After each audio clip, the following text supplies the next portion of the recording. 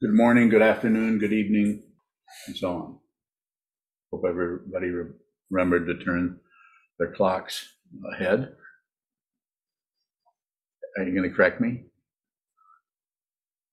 Is that right? Bujadal. It's either spring ahead or fall behind, depending on where you're at. This morning's Dharma talk is titled, if I remember it correctly, if I don't, you can correct me. Do you know what it was? Live your life, not someone else's. Live your life. This doesn't mean believe your thoughts or be impulsive and just do whatever you damn well please. I don't mean that. I mean, whatever's coming towards you, that's your life. Whatever's coming towards you, that's your life. If it comes towards you, that doesn't mean that it's something you see that is dangerous. You shouldn't run away. I'm not talking about being a foolish and bullheaded, I'm just going to live my life, I just have to be me, and all that kind of baloney. No, I'm talking about, what I'm talking about is what is arising in your mind stream needs to be welcomed. So you see who you are, see what this is, see what this life is about for you. As far as we can tell, we only have one chance at this. We probably have lots of chances, but the problem is we don't remember all the other ones we've missed. Just the nature of consciousness and karma. So whatever's showing up for you, look closely at it. Don't make any judgment about it until you've looked very closely. This might take 30 seconds. It might take 30 years. But awareness. Lead with your awareness.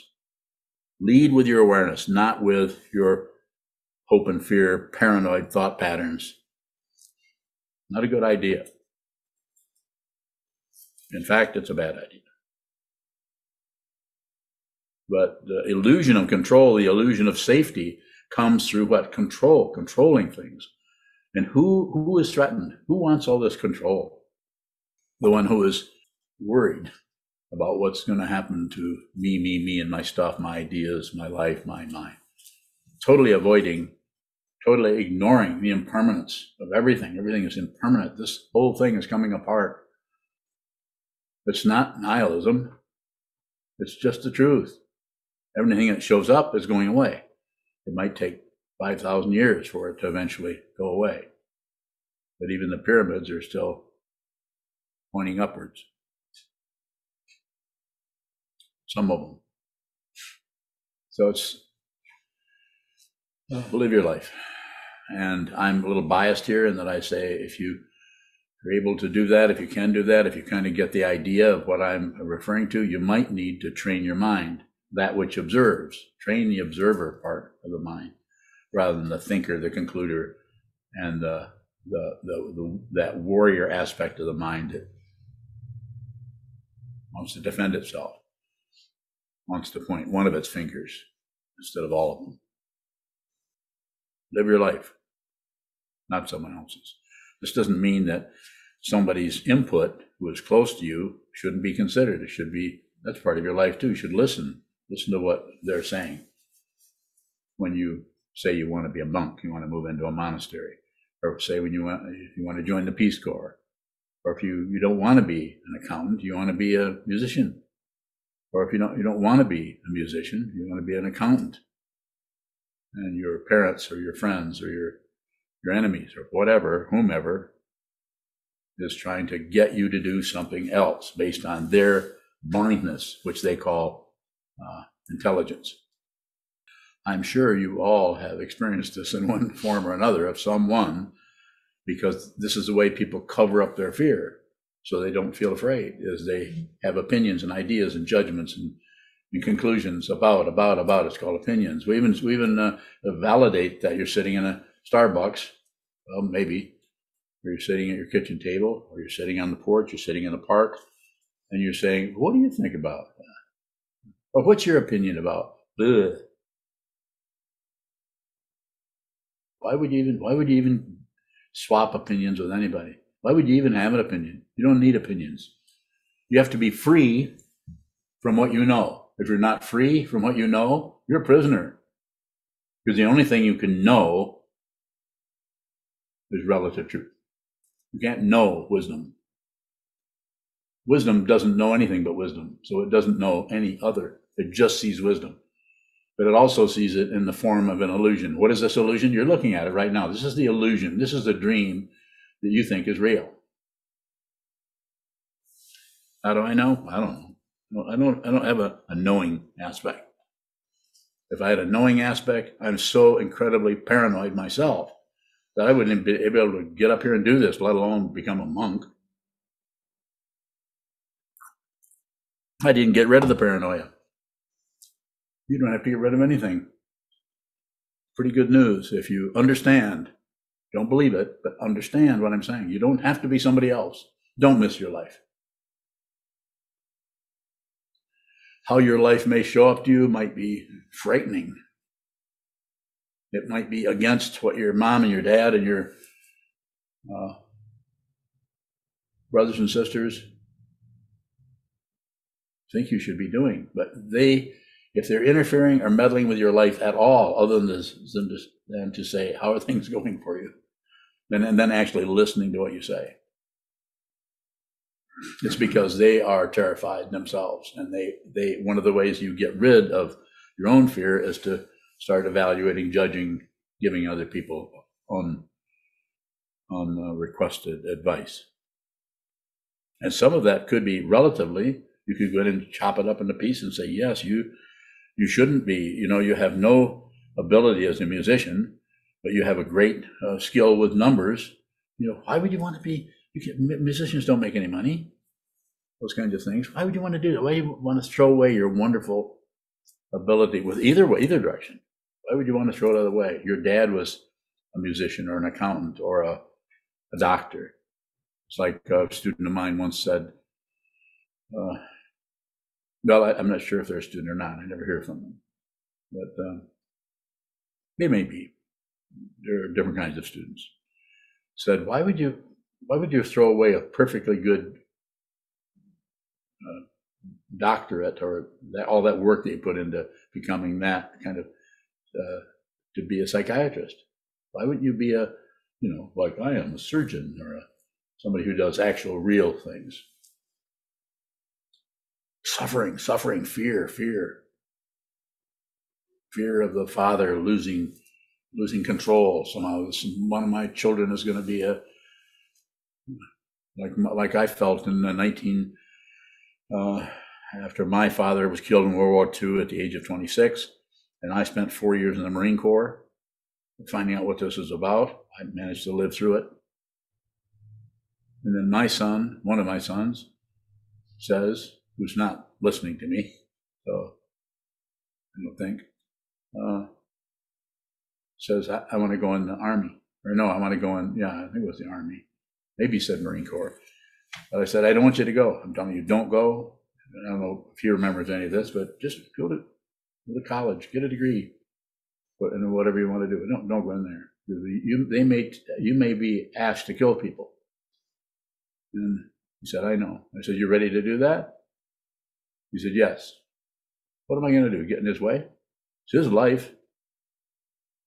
I didn't like it. I said, I don't have one request. Don't go in the Marine Corps. Because if you go in the military and you go in the Marine Corps and there's a war, those are the first ones to die. Those are the first ones to hit the beachhead. So he agreed. He wouldn't go to the Marine Corps. Went in the Army. I think he spent 24, he's retired now, spent 24 years in there. But he's not missing his life from the point of view of this old man or his dad. He didn't do something other than what? Based on my not wanting to control him. So don't miss your life. It's showing up everywhere. All that is showing up right now. I'm not here to convert you to anything. There isn't anything to convert to. I can continue, but if there's questions, we can do it that way, or I can continue to talk. We could probably talk for years. I don't do what I preach. I talk a lot. I tell you guys to listen. Sir. Shiazan Bowing, is living our life something we have to learn to do or understand? Bowing. I certainly did. I was not living my life until I met my teacher, sometimes called a guru. Well, Shiazan Bowing, what was being missed? I was fighting with myself. I was fighting with everybody. I was fighting. I was at war with everything, myself. And I was terrified of what I might find out if I looked within, so to speak. I could not stand it. It was too terrifying.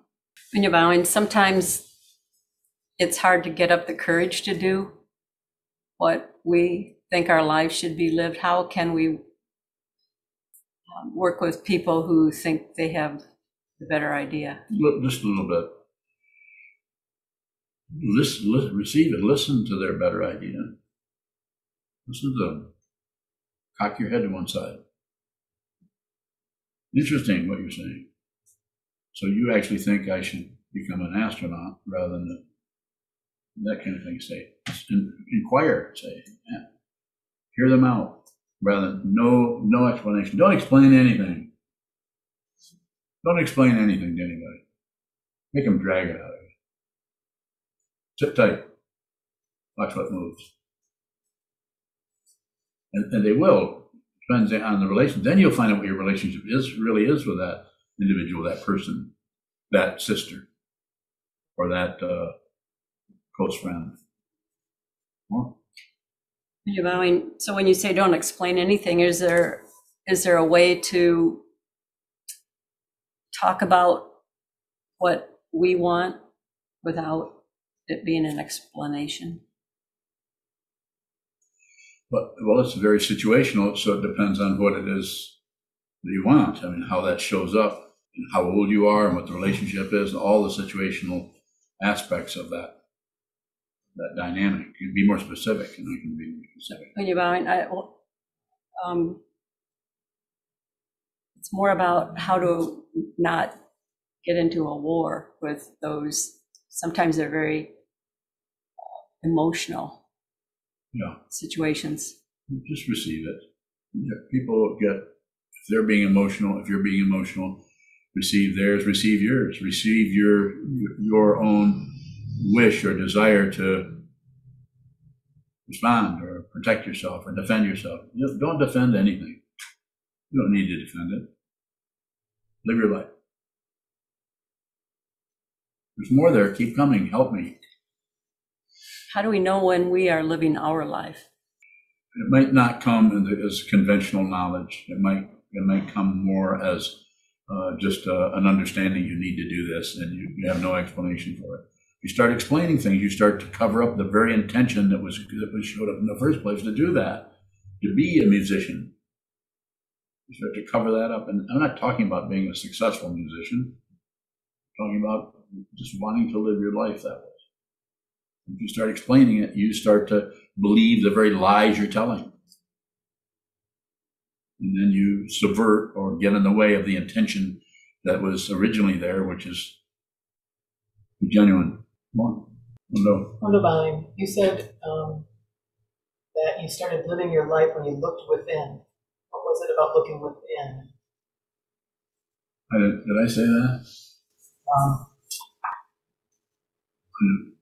I said, well, I had the help of my teacher, who said I told him what was happening with me, and he didn't engage in any kind of discussion, didn't explain anything. He said, keep sitting. And I said, yes. And then I would tell him how difficult it was. And he said, you can do it. He wouldn't discuss it at all. He wouldn't enter into my particular labyrinth of explanations and justifications and hopes and fears that was developed, was showing up with me. He just said, you can do it. And I felt like saying, what? I need help here. I don't need somebody just telling me that I can do it. I need help. So I didn't say that to him. That's what I wanted to say. And I've had people say that to me. You're not helping me like you're helping everybody else. The last person that said that I sent him away. He said, well, then go somewhere else. I don't want to see you for a year. And I haven't seen him since, so apparently they found out more. What about, how was that living your life? How's what living? When you said that you didn't start living your life until you met your teacher, and then he's telling you to sit, train your mind. How is that living your life? You're not objecting to what's happening or agreeing with what's happening. You're not doing anything, or you're beginning that path. Maybe it's not complete, but you've just stopped fighting with everything. Fighting with other people's idea about what you should do, what you shouldn't do, living up to standards that other people set or society sets. Freedom from the known. Freedom from what you know. This doesn't mean that you don't know how to drive a car, or you don't know how to peel potatoes. It doesn't mean that you don't, but you're no longer a prisoner of your knowledge. Freedom from the known. Freedom. You're liberated. And it takes a while. But so then, did you in some way turn your life over to your teacher? Yeah, I did. Yeah. I don't think that's always required, but I certainly did. He did. I don't know if he knew it. I don't think he knew it. But yes, because what had gone before was so intense and so difficult and so threatening to me. I didn't have any choice. I did go to one before I met him. I did look into several other things, various kinds of self-help, or do it this way, do it that way. Primal therapy. I looked into that. I didn't do it, but I looked into it. I actually visited the Church of Scientology to find out they were insane. I was able to do that. I don't know how, but I could see that was what was going on. You can sue me. I don't have anything anyway. So it's that kind of it's a very individual, very situational, and it's going to show up differently for different people. If you can do this without a teacher, do it. I certainly couldn't.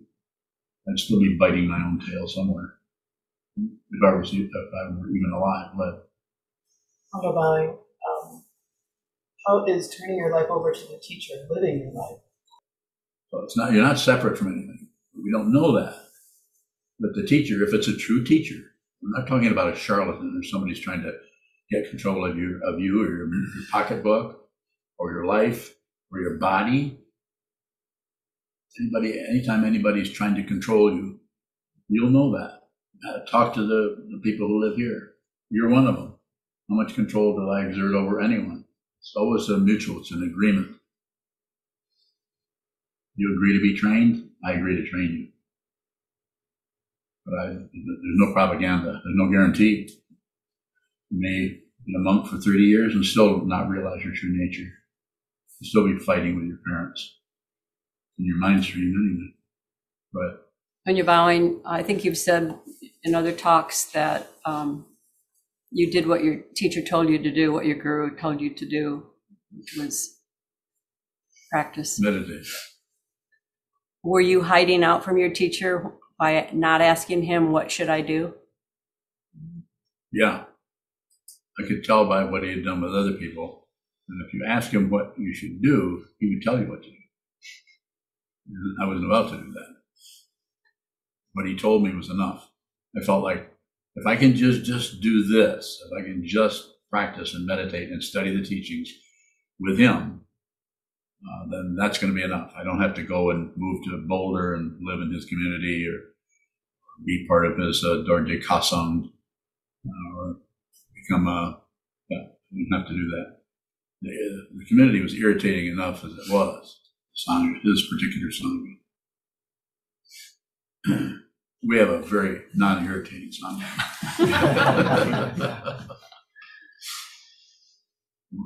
When you're bowing, I know this is speculative, but had you been closer to your guru, would your training have accelerated? No, it might have slowed down. Because being close in that particular situation with this particular person in that particular situation, I really needed I needed the help, but I needed to do this by myself. I needed to do it myself. So I needed to talk to him some. I didn't need to move in and be a social gadfly around him. Okay. Shokabang, with the title of the talk, Live Your Life, Not Someone Else's, how did you know that that was just enough for you to end your relationship with Joe Young? I don't know.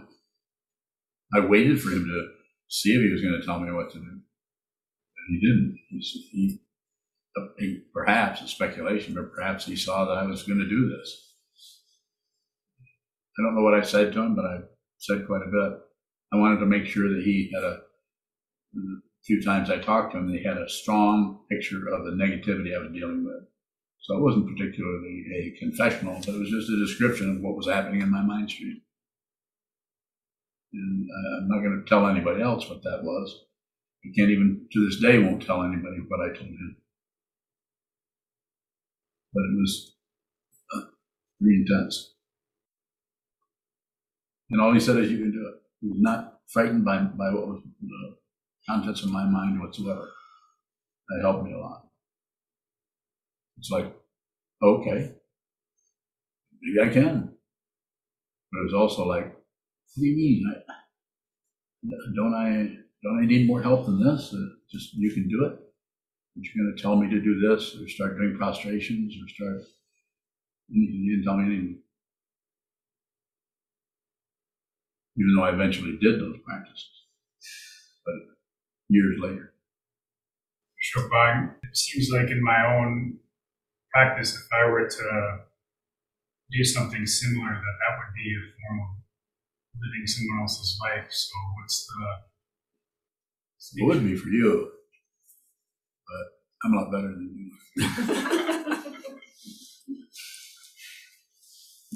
You need a different kind of practice, a different kind of teaching situation. So you're here.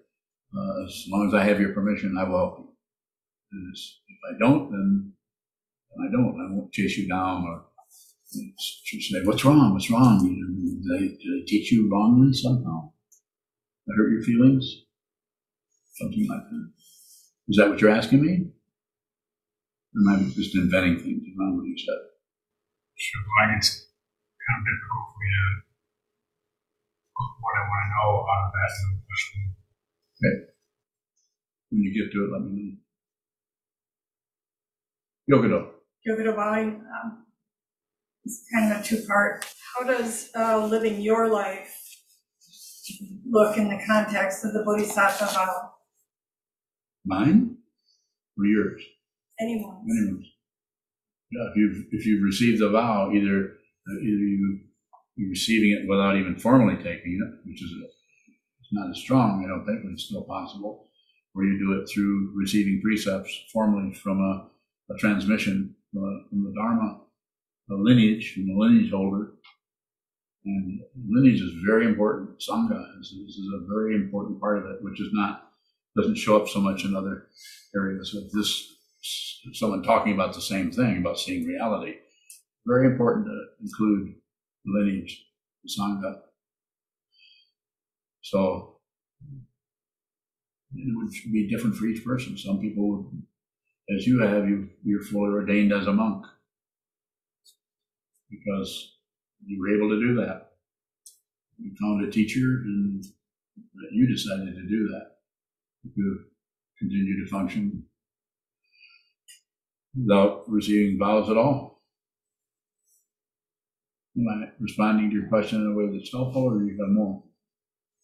I know there's another part. Yogido Bowing, it seems like we don't even have our own life if we've taken those vows, that it doesn't belong You never had your own life. to us. You never had your own life. Nobody owns anything. Just the illusion is that I have my own life because of my hands can do this and stir the cauldron. I'm doing this. I'm the one who's going in and taking a dump. Me, not somebody else. Nobody can poop for you. Understand?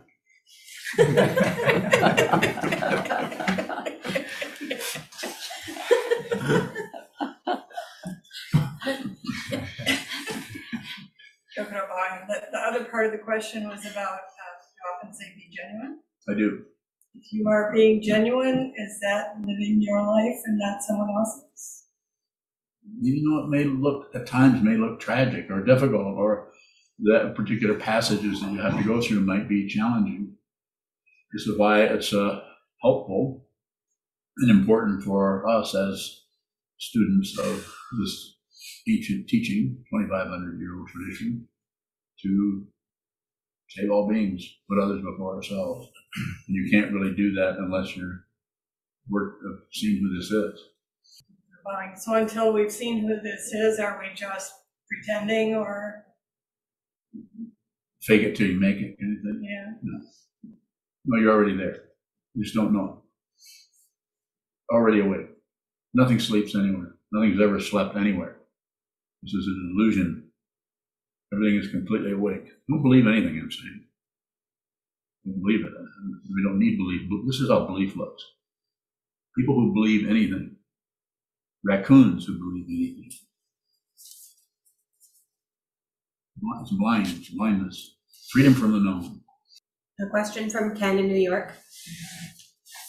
If resistance is arising, how is that non-welcoming welcomed? This question is a constant frustration, moment by moment. Read that again, please.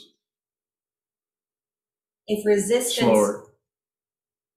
If resistance is arising, how is that non-welcoming welcomed?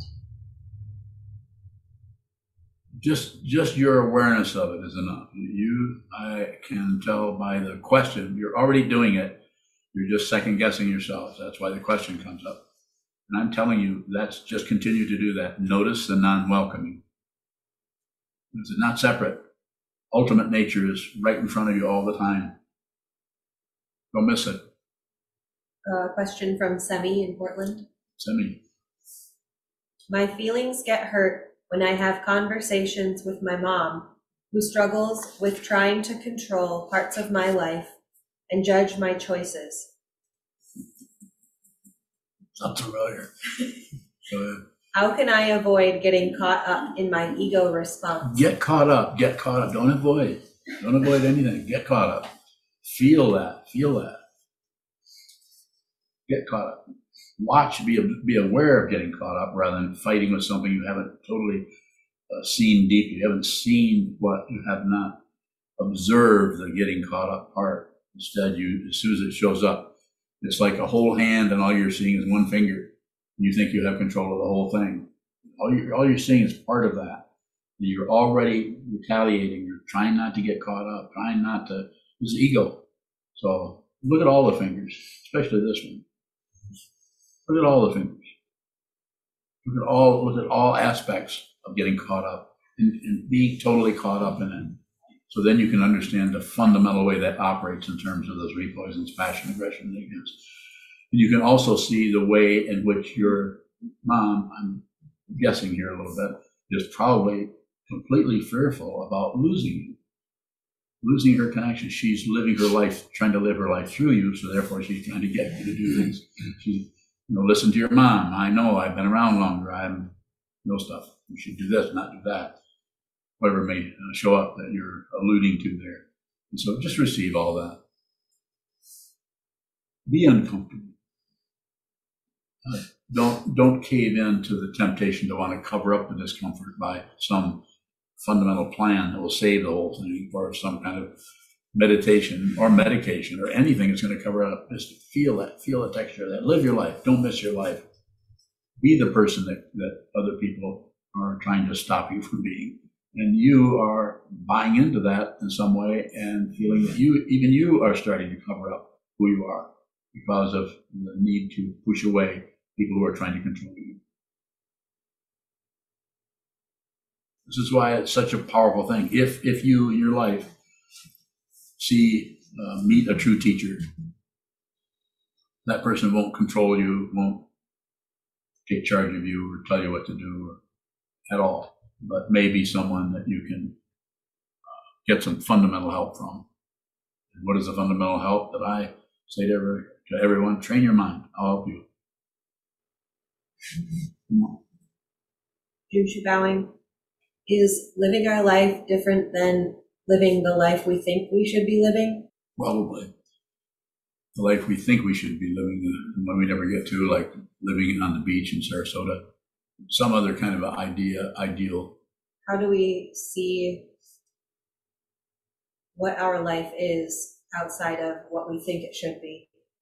I think it's to the momentariness is, no other word for it, the momentariness is where it shows up.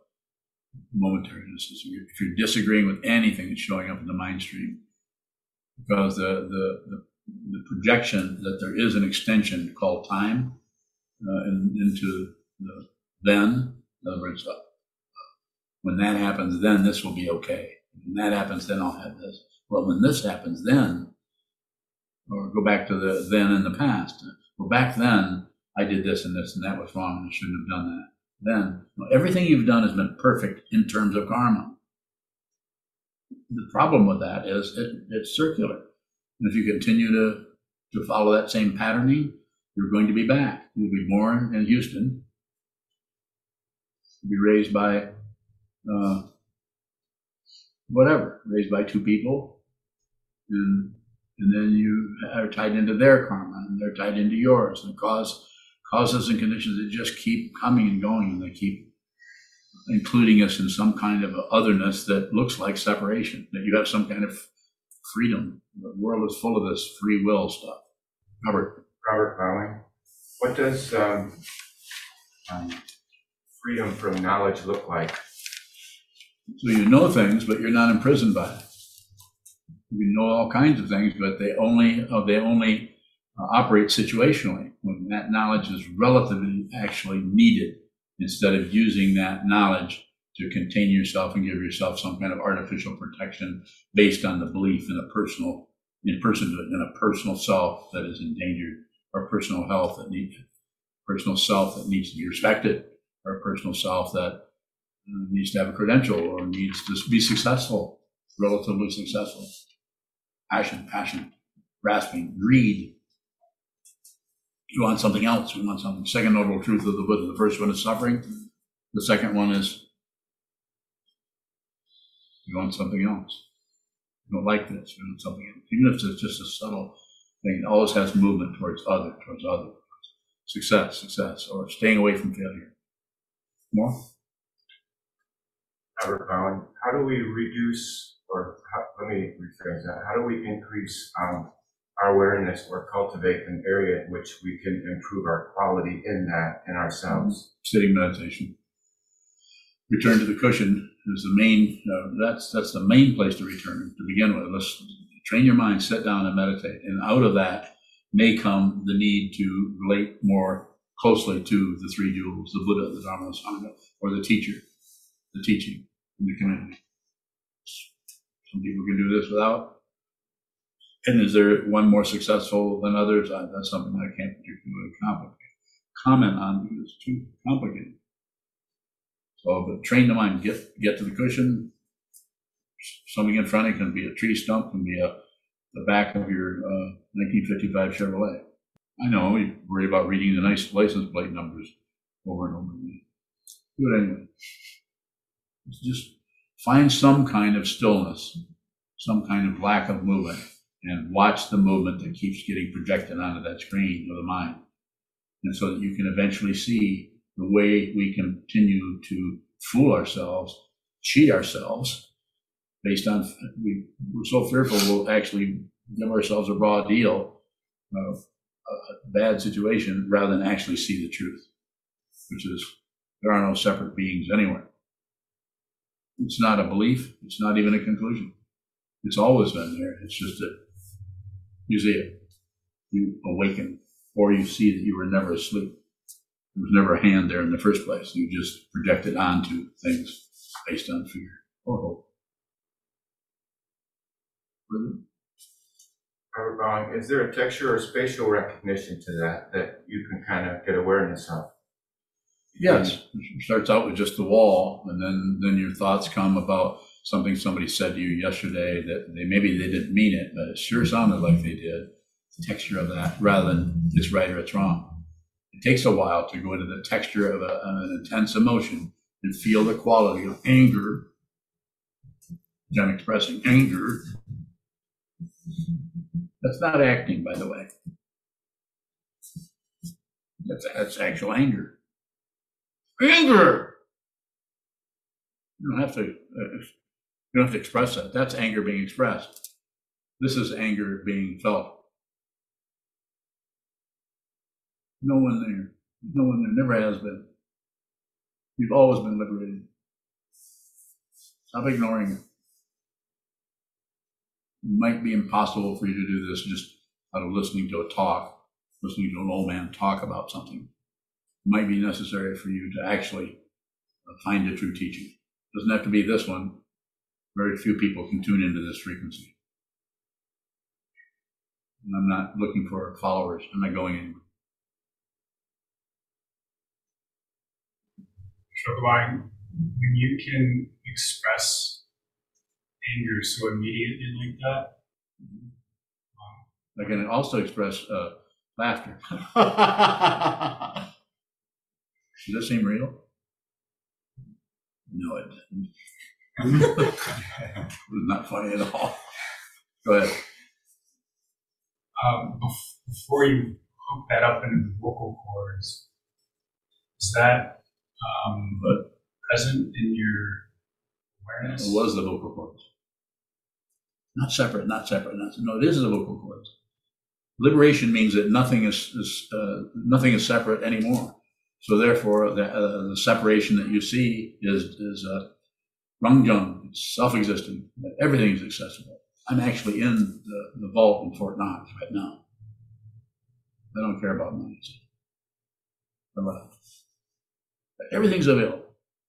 Everyone's mind stream, not their thoughts, not what a boring thing to do is go read people's minds. Who needs that? All you have to do is see the nature of mind, and you realize there are no separate beings anywhere. This is not a belief. I don't believe in that. I don't particularly believe in anything, including Buddhism. Kelly, oh, sorry. Kelly, go ahead.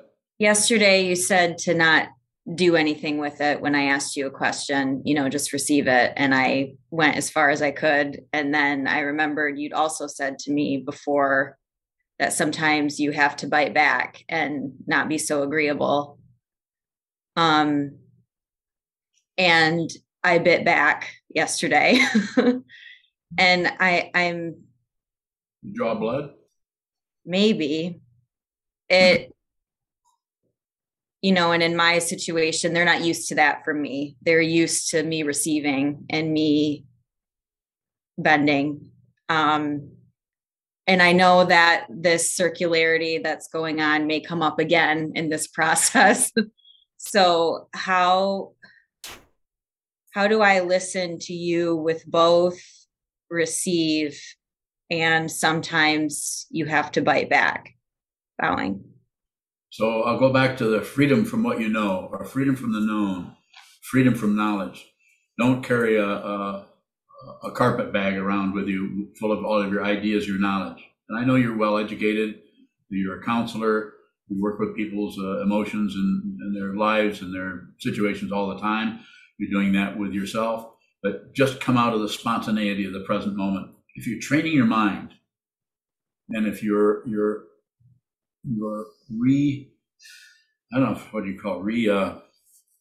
rescheduling whatever's happening in the mind stream you just comes in the door. It's like you take all the locks and open the doors and everything gets to come in. You're no longer threatened. So whatever comes in your situation is you see it so clearly that it shows up. I think you're already doing that. But the fear about it is maybe I'm doing something wrong. Maybe I'm hurting somebody. Maybe I don't have to do this. And this kind of a labyrinth of self-deprecation, congratulation just goes around and around. There is no relative proof for this. So that's why it takes guts to do it, to be genuine. And so just what little I know you from the last year or so, I don't think there's going to be any problem. I'm not saying that whoever you took a bite out of isn't having some difficulty and blaming you for it, but there's probably no mind training there. So you're going to have to be the person who's training your mind, not trying to convince them of anything. They'll be all right. More? Kelly? No, not right now. Thank you. Bowing. Further questions? Sir? Sometimes the actions and successes and failures of an individual's parents and grandparents directly affect their own life. Yes. If one is trying to, let's say, try to like fight through or undo a failure that's directly because of someone's ancestors, is that them trying to live their own life, or is that them living an extension of like their parents' life? I don't do too many. It's difficult to go in and without getting pretty intellectual and kind of discursive about the whole thing, trying to find out what actually is going on. I think that your question shows that that's something you're looking into, and I would say try to do it more with awareness of receiving what that is, rather than coming to conclusions. As soon as we come to a conclusion about anything, I don't care if it's a historian, of course, perpetually congratulating themselves on how pragmatic and how they're always just telling the truth about what happened. That's not very easy to do. So I would say, I'm not totally following how that's showing up in your life, but I would say my response to you is train your mind so that you see clearly, so that starts to come together in such a way that you see the depth of it, the clarity of it, and the apparent history of it in a way that is going to make sense to you on a way that you can't really explain to someone. You can explain it to someone in words, some kind of a essay on what happened. Not that that isn't relatively correct, but the ultimate nature of that is missed. So train your mind. Nice show. Nisha Bowing. Does communication require reception? The main thing about communication, as you've probably heard me say before, is about receiving. Some kind of production is going to happen just out of the situation. So just receive. Just listen. Just taste, smell, touch. Just think. Just receive the thoughts that are arising. Sometimes the thoughts that are arising get difficult, so we want to abandon the thoughts for what the thoughts are engendering is emotions about something that go back towards the person that we were just listening to. If you're aware of that dynamic, then the personal self that is the communicator, the personal self that is seen as a receiver, becomes not only blurry, but it starts to vanish because you're just receiving. You're finally, after all these years, you're finally receiving your life. You're finally receiving everything and everyone without any kind of validation, any kind of evaluation, any kind of judgment, or any kind of shutting down. So receive, receive, receive, receive. Practice receiving by looking at the wall, holding still, and receiving your own mind. Until you can receive your own mind, no matter what shows up in it, there's going to be issues, problems, more circularity. More, Nisho? Nisho Bowing. I guess my question is more when we can tell that others are not receiving what we are producing. I can tell you 100% of the time. 100%. No one receives anything. Everybody's receiving their projection of what they think the person is saying. Anytime Giuzan says anything to me, I just automatically go to what I think he's saying, don't I? Oh, he doesn't know. Wait, I might be wrong about that. So, because he doesn't know, then if you don't know, and then I don't know, and the knowing part is not knowing which knowing is the correct knowing between your knowing and my knowing, then that must mean that we're imprisoned by our knowing. You know what I'm saying?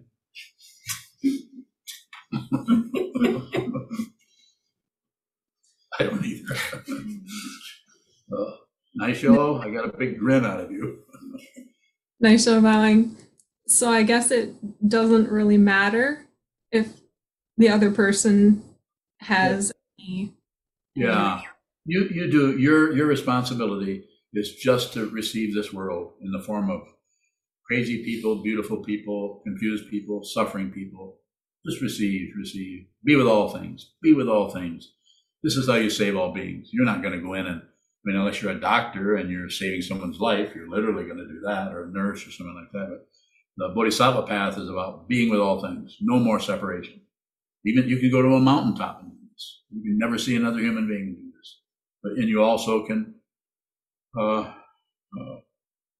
drive a school bus and do this. Be with all things. Including the thoughts. This is how you learn to do it, is you just train yourself to just watch what's happening on your mind screen. Whether it's, you don't even want to see my mind screen. That's what I tried to show to Rinpoche, and all he would say was, you can do it. He just wouldn't freak out. Very irritating. When you're bowing, Yes. so in that response that Rinpoche gave you, was that disappointing? Yes, yeah, at the time. But that's all I had. Are all teachings disappointing? Yes, Why? because they point away from what we want, our desire, our heart's desire to be successful, to be beautiful, be somebody, have some kind of, get respect, all the other relative worldly dharmas, the 8 worldly dharmas. Look them up. Transit. How do we receive that disappointment? Just don't object to it. Don't explain it. You don't fight it. Passion, aggression, and ignorance. It's going to show up as disappointment as long as there is a separate being, any remnants, any particles of the original me, and my stuff, and my ideas, and how wonderful I am, or how terrible I am. That's also ego. I'm terrible. I'm never going to get anything right. I can't do it. By the way, I always fail. Ego. Until one begins to train the mind, eventually, and eventually sees that structure, it's going to be the oligarch, the dictator in your mind stream that likes this, doesn't like that, and is not going to put up with this or that, is going to fight, and will be right no matter what, because we have this intense me happening in our mind stream. You don't have to do that. Trungpa Rinpoche, his 2-word talk was be genuine. And another talk he gave, I wasn't there, but I heard about it, was smile. That was a 1-word talk. Unless you count the syllables. Further questions? Isaac Ballard. Can there be mind activity that aren't thoughts, Bowing? Yes. Yeah, it's not thought pattern, it's just consciousness. It's just awareness. It's an astonishing thing when the identity, to say it very literally, when the identity's allegiance to thoughts and ideas and conceptions that protect us, when that is no longer happens, then there's just consciousness only. And then there's no personhood there anymore. The illusion of is there because there's still a body. There's still your ear that itches, or there's still you're thirsty, or you drink tea or coffee. Go somewhere and poop, which can be private, of course. Do that. But there's no threat. Go ahead, please. So, like, I'm thinking in relation to the 5 skandhas. All right. Is perception mind activity? It's consciousness, so which we refer to as mind.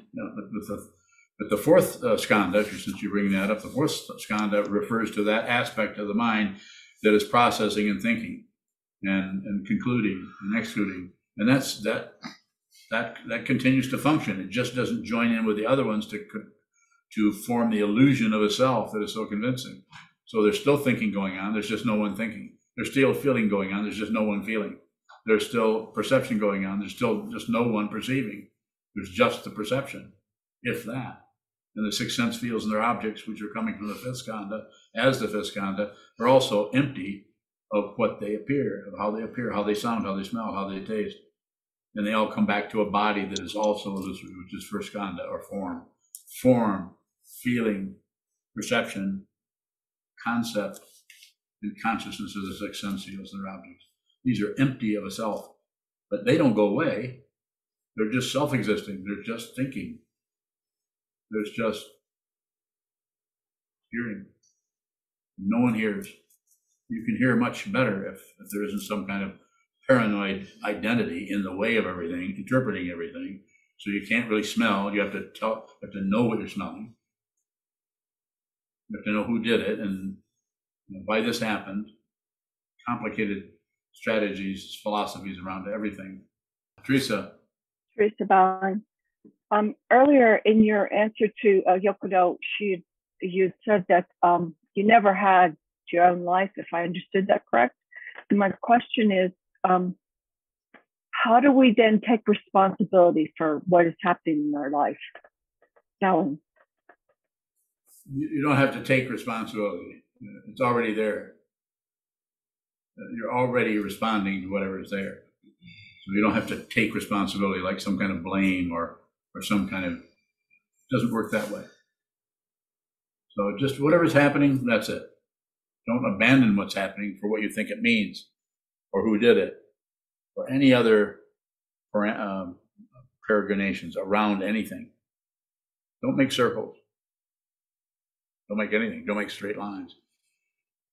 Teresa Bowling, it seems that I tend to abandon my life by saying, well, it's not my life.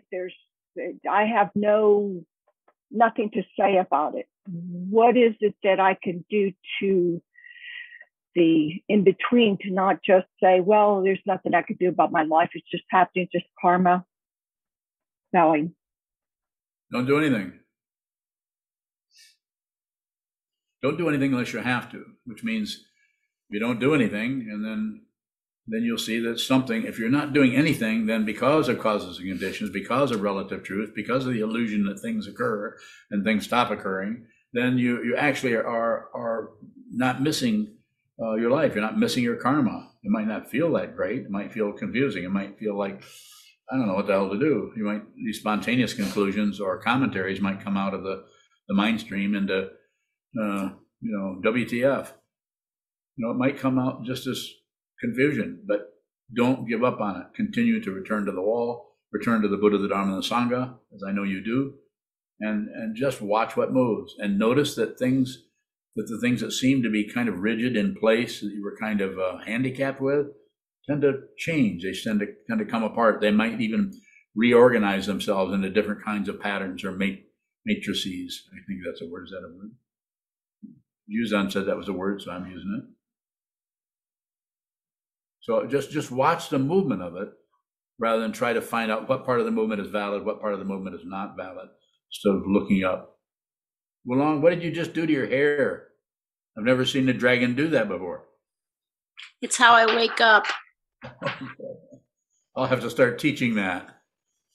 We'll call it hair ruffling meditation.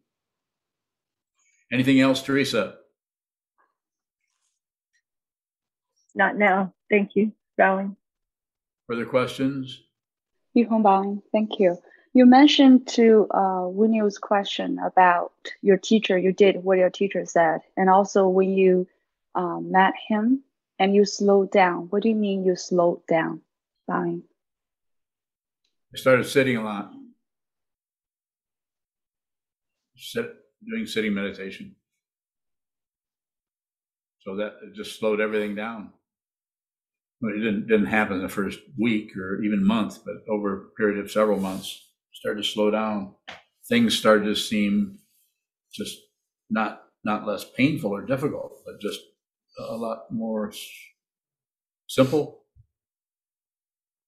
And at the time I was reading Cutting Through Spiritual Materialism over and over and over. I'd go through it and then I would start over again and read it again. And I don't know how many times I've been through that book, but a lot. And we still study it here in the monastery every Tuesday night, I think it is, as a group. I think it's good to study as a group so that you can actually get ideas, help from other people of how they're looking at this material, because it's extremely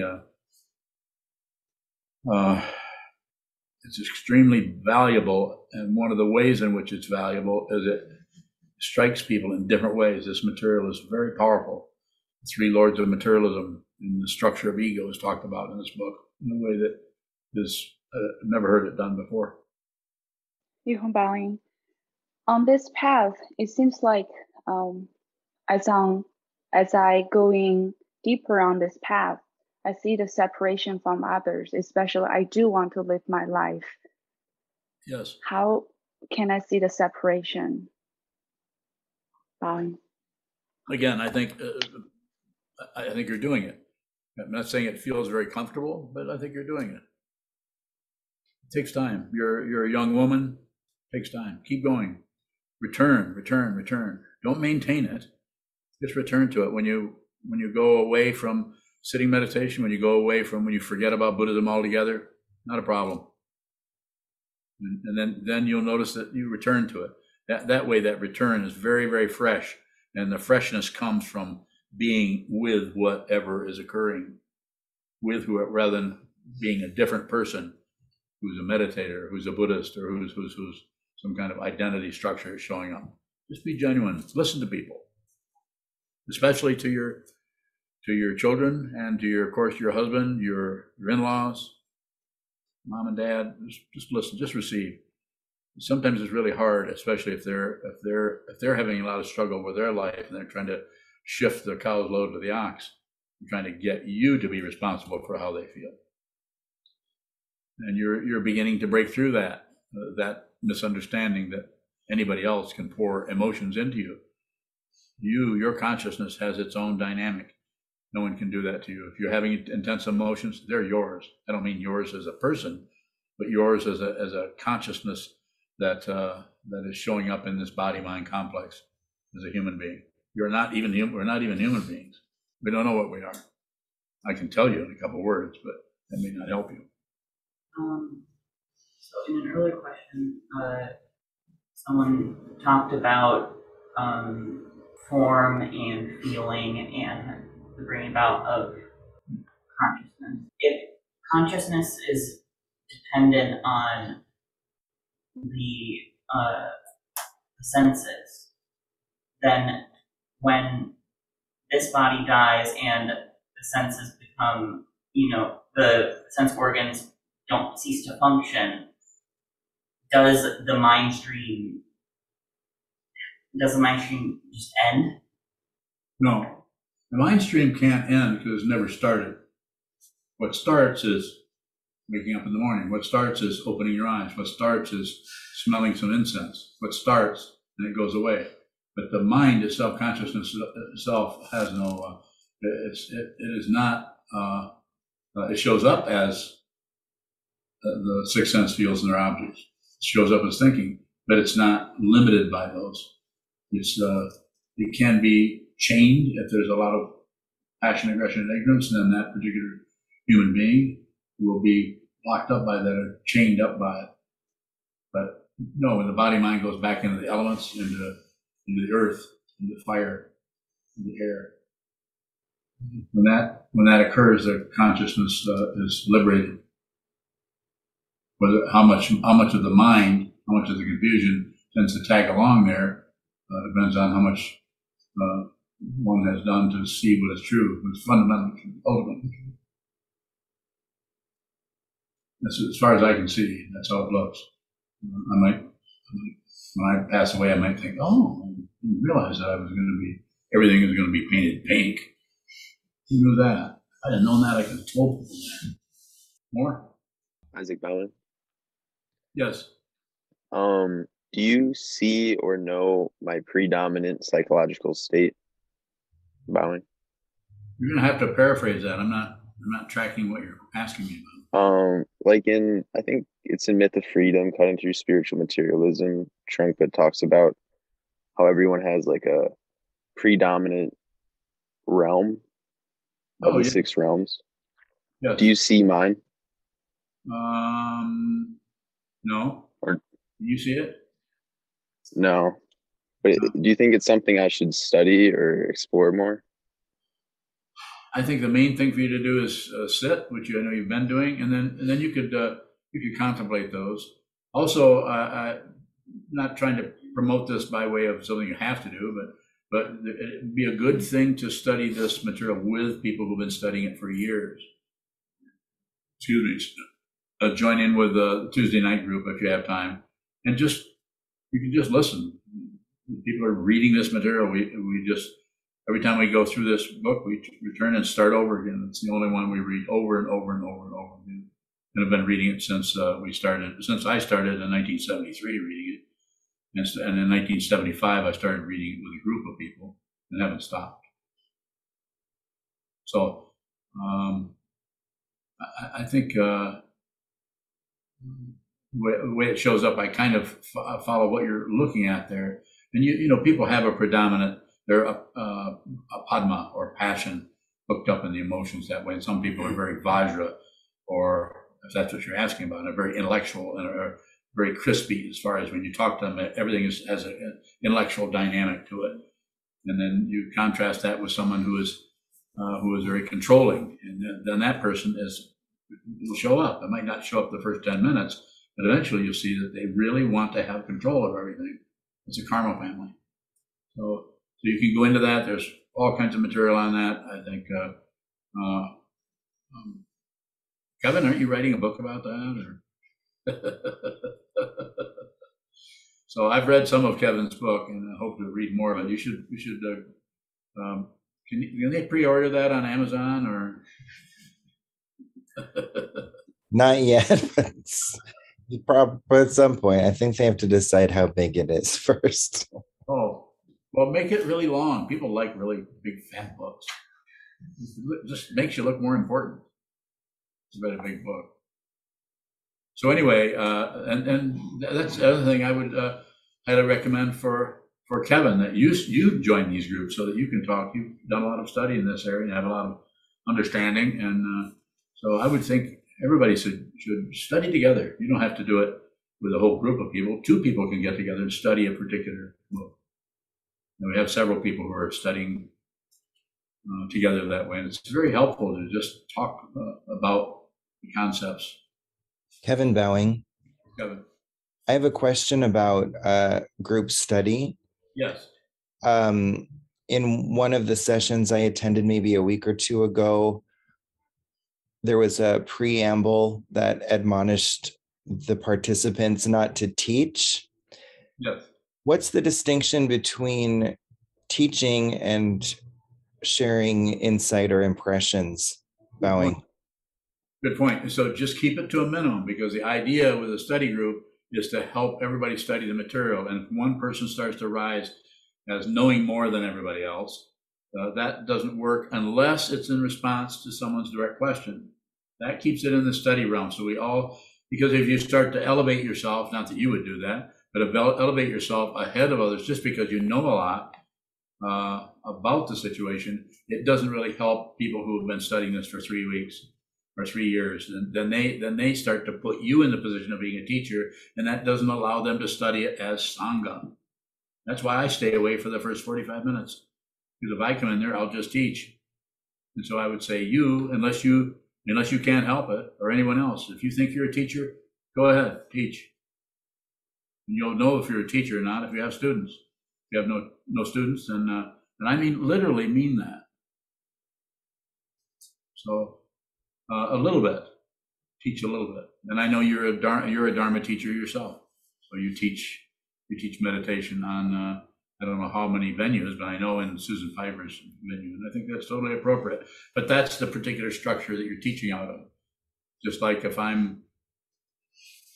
might listen to people in a book study, might listen in and might not come in until later when I function as a teacher. Might listen to it and think I could enter in there, but it's just not helpful to enter in a situation where people are trying to understand this as a community.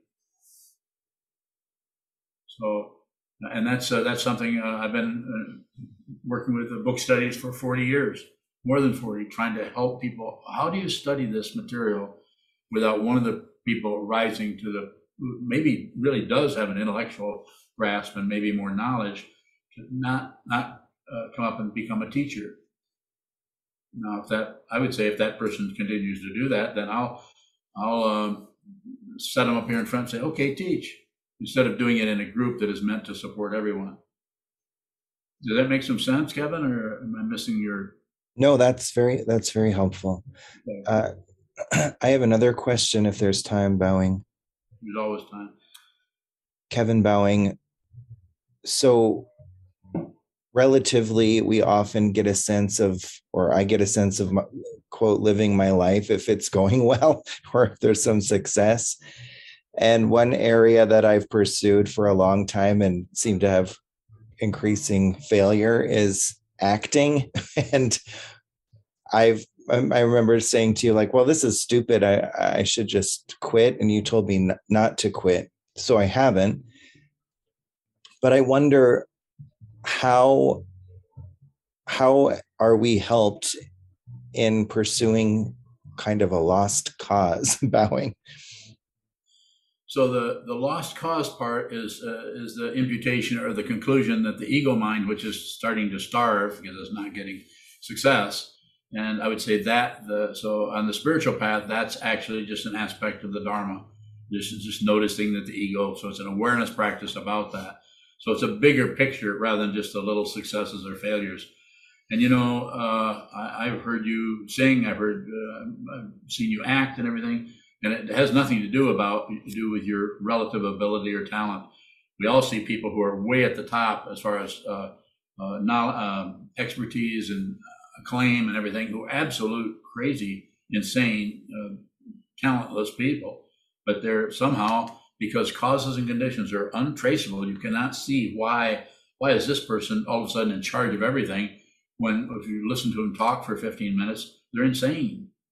I mean, they're relatively, I'm not saying they're insane, it's a psychiatrist, I'm just saying that what they're doing is crazy and intensely narcissistic and self-serving.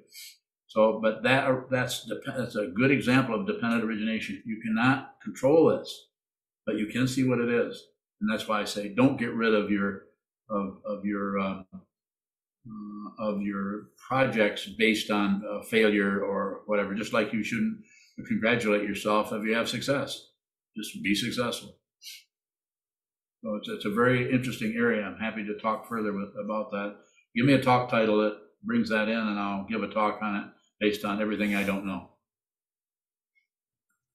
Kevin Bowing. So is there also an aspect that if it seems like a failure, ego at least is getting the credential of being the one who quit and cut losses, Bowing?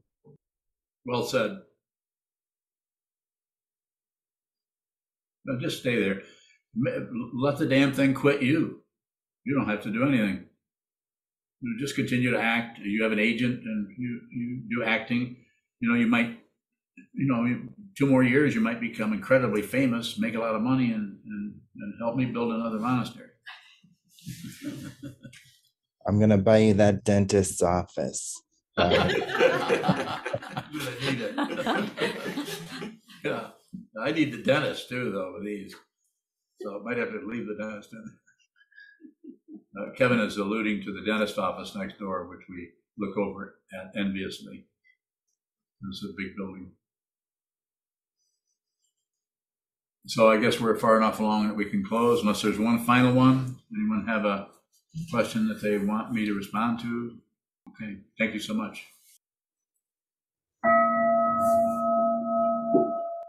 May the merit of this penetrate into all places, so that we and every sentient being together can realize the Buddha's way. Jio San Chi Shifu Shi Son Lu Sa Moko Sa Moko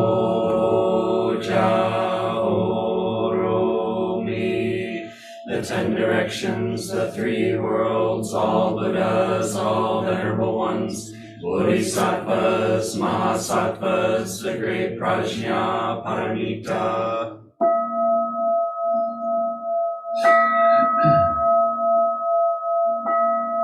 O Buddhas and Bodhisattvas of the 10 directions and the 3 times, please hear us. Please come down out of the light and protect Sokukoji Buddhist Temple Monastery, our Sangha, families, friends, and visitors.